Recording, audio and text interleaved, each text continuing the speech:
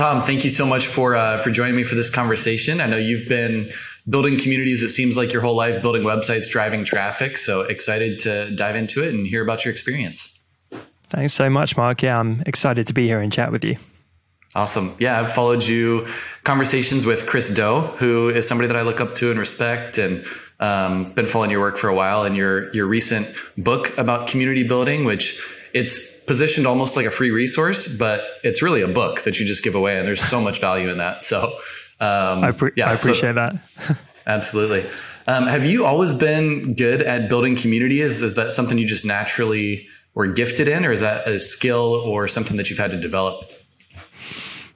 Yes and no would be the truth. So I was good in certain ways. Like I really enjoyed it from a young age. So even as a young teenager, I was creating forums, spending my life in there, befriending the members, connecting them, and loving the process. So I was good in that sense, and that came naturally. But I've had so many failed communities along the way.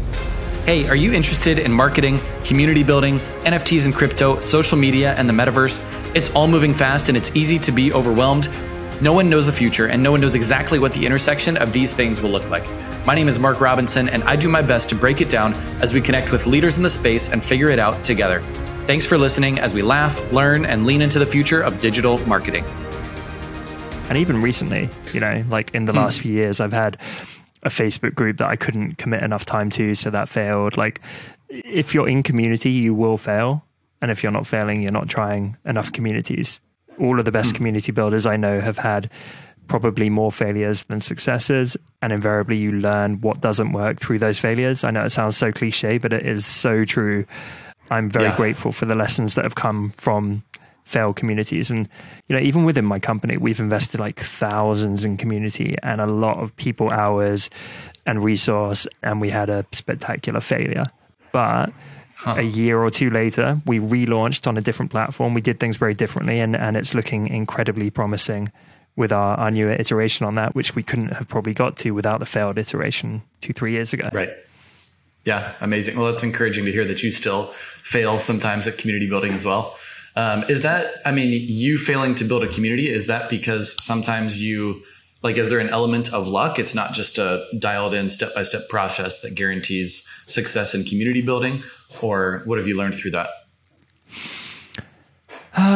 I think luck plays a part in all of our lives, but I don't like to kind of lean on it because it's not controllable often. Mm-hmm. So I think there are frameworks, but it's much like business, right? There's some fundamental stuff which you should be doing and you're probably going to fail without it. But equally, there's no blueprint. Otherwise, everyone would just follow that and have a successful business. And I would say it's the same for community. So what there are, as I say, are those fundamental pillars. Things like properly defining and understanding your value proposition, actually having a plan before you launch, having a plan for member acquisition, ensuring that members are clearly aligned around a core purpose and have clarity on the purpose of the community, understanding how to correctly onboard, how to cultivate engagement. Like all of these things are learnable and controllable and very powerful, but they're overlooked by a staggering number of people. So what's a very common way of doing community is someone says, oh, community's kind of trendy right now, or my audience are asking for a community.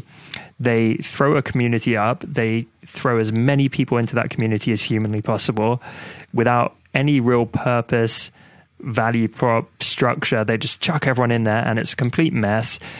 It's exciting for a week. Engagement invariably dies off because no one quite knows what they're doing there. And then the community leader loses interest and either winds the community up or it becomes like a graveyard on the internet. That happens an awful lot. And it's very sad when it happens, but it seems to be very common as a narrative. And like I say, it's avoidable by actually understanding those fundamental pillars of community and deploying them. Right. So I think to your point, it is an extremely trendy thing right now, community building. It seems like if you're not building a community, you're almost missing out. And I think especially with Web3 and DAOs and decentralization and all those things being pushed to the forefront as well, that's in the NFT space, it's all about community. And so a lot of people are talking about community. If you're a business or a brand, how do you decide, should I be investing my efforts into building a community, or is that not the best use of my time? How do you begin to think about that? So first and foremost, I think don't do it just based on a gut feel. Like, everyone's talking about community, or maybe we should have a community. It needs to be thought out like any business venture. And, we could talk for hours about how to do that. It's definitely worth looking up and Googling David Spinks's Spaces model. This is quite a systematic way for businesses and organizations to think about how community can bring them value. And so, is it helping with acquisition of new users? Is it success-based in that it's, your community allows your members to better use your products and services and this kind of thing? And there's many examples that he gives very well on how to think about that stuff. And we use the Spaces model ourselves. It's kind of the gold standard, I think, right now. Yeah. So, definitely think things through. I'm also a huge believer in validation and iteration. So what I would do is often I would launch an MVC. This is not an MVP, minimum viable product. It's a minimum viable community. That is a term coined by Rosie Sherry, who's great in the community industry. And I think Rosie's spot on with that, right? Because we should be launching agile, small, low-cost communities wherever possible until we've really found that community market fit. And then we can iterate and build on that very aggressively. It's like that kind of lean startup methodology, right? And this is much less risky. And you can even do stuff where you could do an event-based community to test the water, or you could do a limited time community. I think what an awful lot of people do is they put too much resource and time behind it before they know if anyone likes it or what aspects of it they resonate with. They haven't validated. And then they basically just run into a world of trouble. So they're doing things like throwing out lifetime memberships, and they're putting themselves on the hook for life, which is a tremendous risk. But something you could do is like, okay, there seems to be an appetite for community. We have a broad plan around what value we can bring members, what value we can get as an organization. What we're going to do is we're going to launch this thing and say we're going to do it for a month. And if we do it for a month and it completely fails, fine, we tried it, it's an experiment. If we do it for a month and there's a huge appetite and it does even better than we expected, or we see real promise, well, then we can extend it. But what we're not doing is over-promising and under-delivering. We're starting small. We start with a core group of people. We build with them. And if we feel like we're onto something, we can reinvest into that in terms of time and resources and scale it. But we're not going 0 to 60. Right. Yeah, that's good.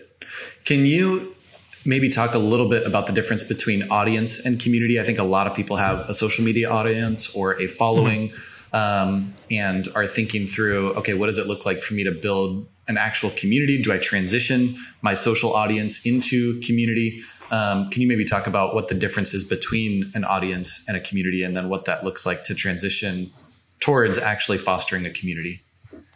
For sure.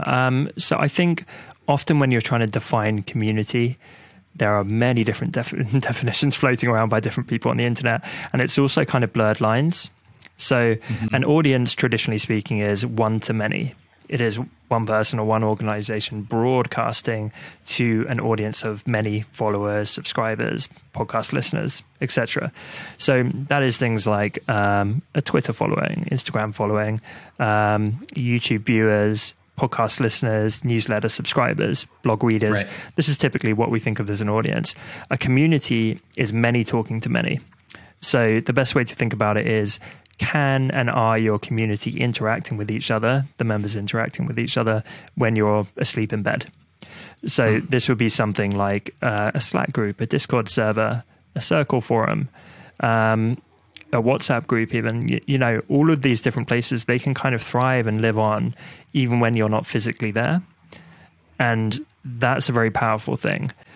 But what you also get is you can have audiences that have a sense of community. And this is where the lines get blurred. So I know people that don't strictly run a community platform or a forum or something like that, but their following, their audience feel very much connected to one another. It could be around a shared sense of belonging or buying into a shared set of values or a mission that, that kind of key person espouses on. So it's tricky. And depending how you define it, you could say, you're part of a community by being a Star Trek fan. you're a Trekkie, right? Even though you're not going to events and conventions, which are perhaps more of a traditional community space, just by wearing that badge of honor and having that aligned values, you're kind of part of the club. And so you're part of the community. So are you part of a community just because you're passively consuming a program and because you identify with it? If it's based on self-identification, to what degree? So how strongly do you have to resonate with something? And so that's where I think it becomes problematic to try and put community or indeed audience in a box. Right. I think it's more just a broad understanding of, where you fall on that spectrum. Right. And just to dive in a little bit deeper on something you just brought up, which is a community is when people are interacting and engaging, and the community goes on even while you're asleep, right? What's the process of, you start a community, you've got a handful of members. Initially, I think you're stoking every conversation. You're putting a lot of hours and time and one-on-one time into building those relationships and getting it started to it becoming self-sustaining. I mean, you've got, I think, a community of close to 800,000 members now with design cuts of creatives. And so I would imagine that there's a lot of engagement and interaction without you being involved. What does that transition and process look like of going from you doing everything up front to it being a bit more self-sustaining? So often this refers to hitting a critical mass, which is the point where it is more self-sustaining. It's incredibly common in the early days that you have to stoke every fire, every conversation, and that's entirely natural. And on my blog, I've done articles about how to actually coax engagement out of early members, because it can feel like a catch-22, right? No one wants to engage in a space where there's no engagement, but there really are tactics. And if we have time, I'm happy to share a couple. When you get to a certain scale, it's not like we have a forum with 800,000 members in. And that would be insanely active. Often what happens is your community will kind of fracture and splinter into different groups. So we have thousands of members in our newer forum platform that we've launched. We have tens of thousands of members in Facebook groups. We have events that have tens of thousands of people attend and interact, which technically counts as a community as well. So we've kind of got these different pockets to serve community in different ways. I think that comes with scale, and that's important. And, we have various segments within our audience with different interest levels and people that want different things. So that's quite natural within an organization. But again, if we're talking about that kind of early stage community, the tumbleweed, the painful process of trying to eke out conversation from anyone, I would say that's a common position that people find themselves in. I can give you one tip actually while we're here, because I do like getting practical. Yeah, love it. So I wrote an article about this recently. Essentially what you do is every time someone joins your closed community, you send them a private message with a warm personal welcome. Hey, Mark, thank you so much for joining. Appreciate you being here. I hope you get tons of value. Just to kick off, I'd really love to know, what are you currently focused on or struggling with based on whatever the community's topic may be? So with my community, Learn Community, it's a community for community builders. So I'll say, what's your biggest struggle right now building community? You might come back and say, well, actually, this thing's been going a bit wrong. It's been really bugging me. So that's my biggest struggle. I will then write back and say, cool. So I definitely have a great answer for that. But would you mind just posting that as a question in the forum? That way I will answer you, but you will also get help from other members, and our conversation can help your fellow members, because many of them are probably going through that as well. So what I'm doing is I'm kicking off the conversation, because it's way harder for you to ignore a private message. You can ignore a forum and just not bother to post, but if someone directly messages you, it feels kind of rude just to blank them. So almost everyone responds to that initial message. Then you're there to truly help and serve. So you're setting a good tone, right? Of how can I help? What are you struggling with? When you answer me, what I'm then doing is I'm taking a private interaction and I'm making it public. So for the other members, they haven't seen all this behind the scenes stuff. All they're seeing is, cool, there's activity in the forum or in the community or the Discord server or whatever. There's stuff happening. So suddenly that's going to get more people more likely to engage because it feels less quiet, and it's repeatable. So I did this recently. We had a cohort of new members, and our engagement was insane, because typically forums don't see that much engagement until they're at quite a bit of scale. We're only around 150 members. We were getting 10 plus posts per day and really amazing questions and interactions. So for anyone dropping in, they're like, damn, this is the most active forum of this size ever. But it's because there's a lot of work behind the scenes with everything being directed back into that central place. Awesome. Love that practical tip. I actually saw you post that and I implemented it, and I have seen results from that of directly messaging somebody if they, retweeted a post or something and they're showing some interaction saying, hey, thanks so much for sharing this. Would love to learn more, and like beginning that interaction and then transitioning that into the community. So yeah, that was a good tip and it's been helpful. So, well, I want to be respectful of your time, Tom. I know you're CEO of a company and it's one of those days you said back-to-backs all day. And so I think our time is coming short here, but I'd love to chat in the future though, for sure. Yeah, would love that as well.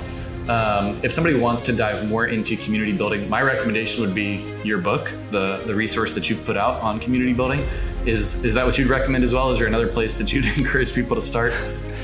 Yeah, I think probably the three main places. Communitymanual.com is the book, 175 pages, completely free.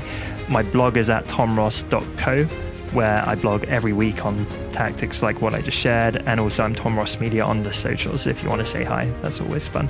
Awesome. But Mark, thank you so much. Absolutely. Thank you. I'll put all of that in the show notes and we'll talk again soon. Thank you. Appreciate you. Bye, Mark.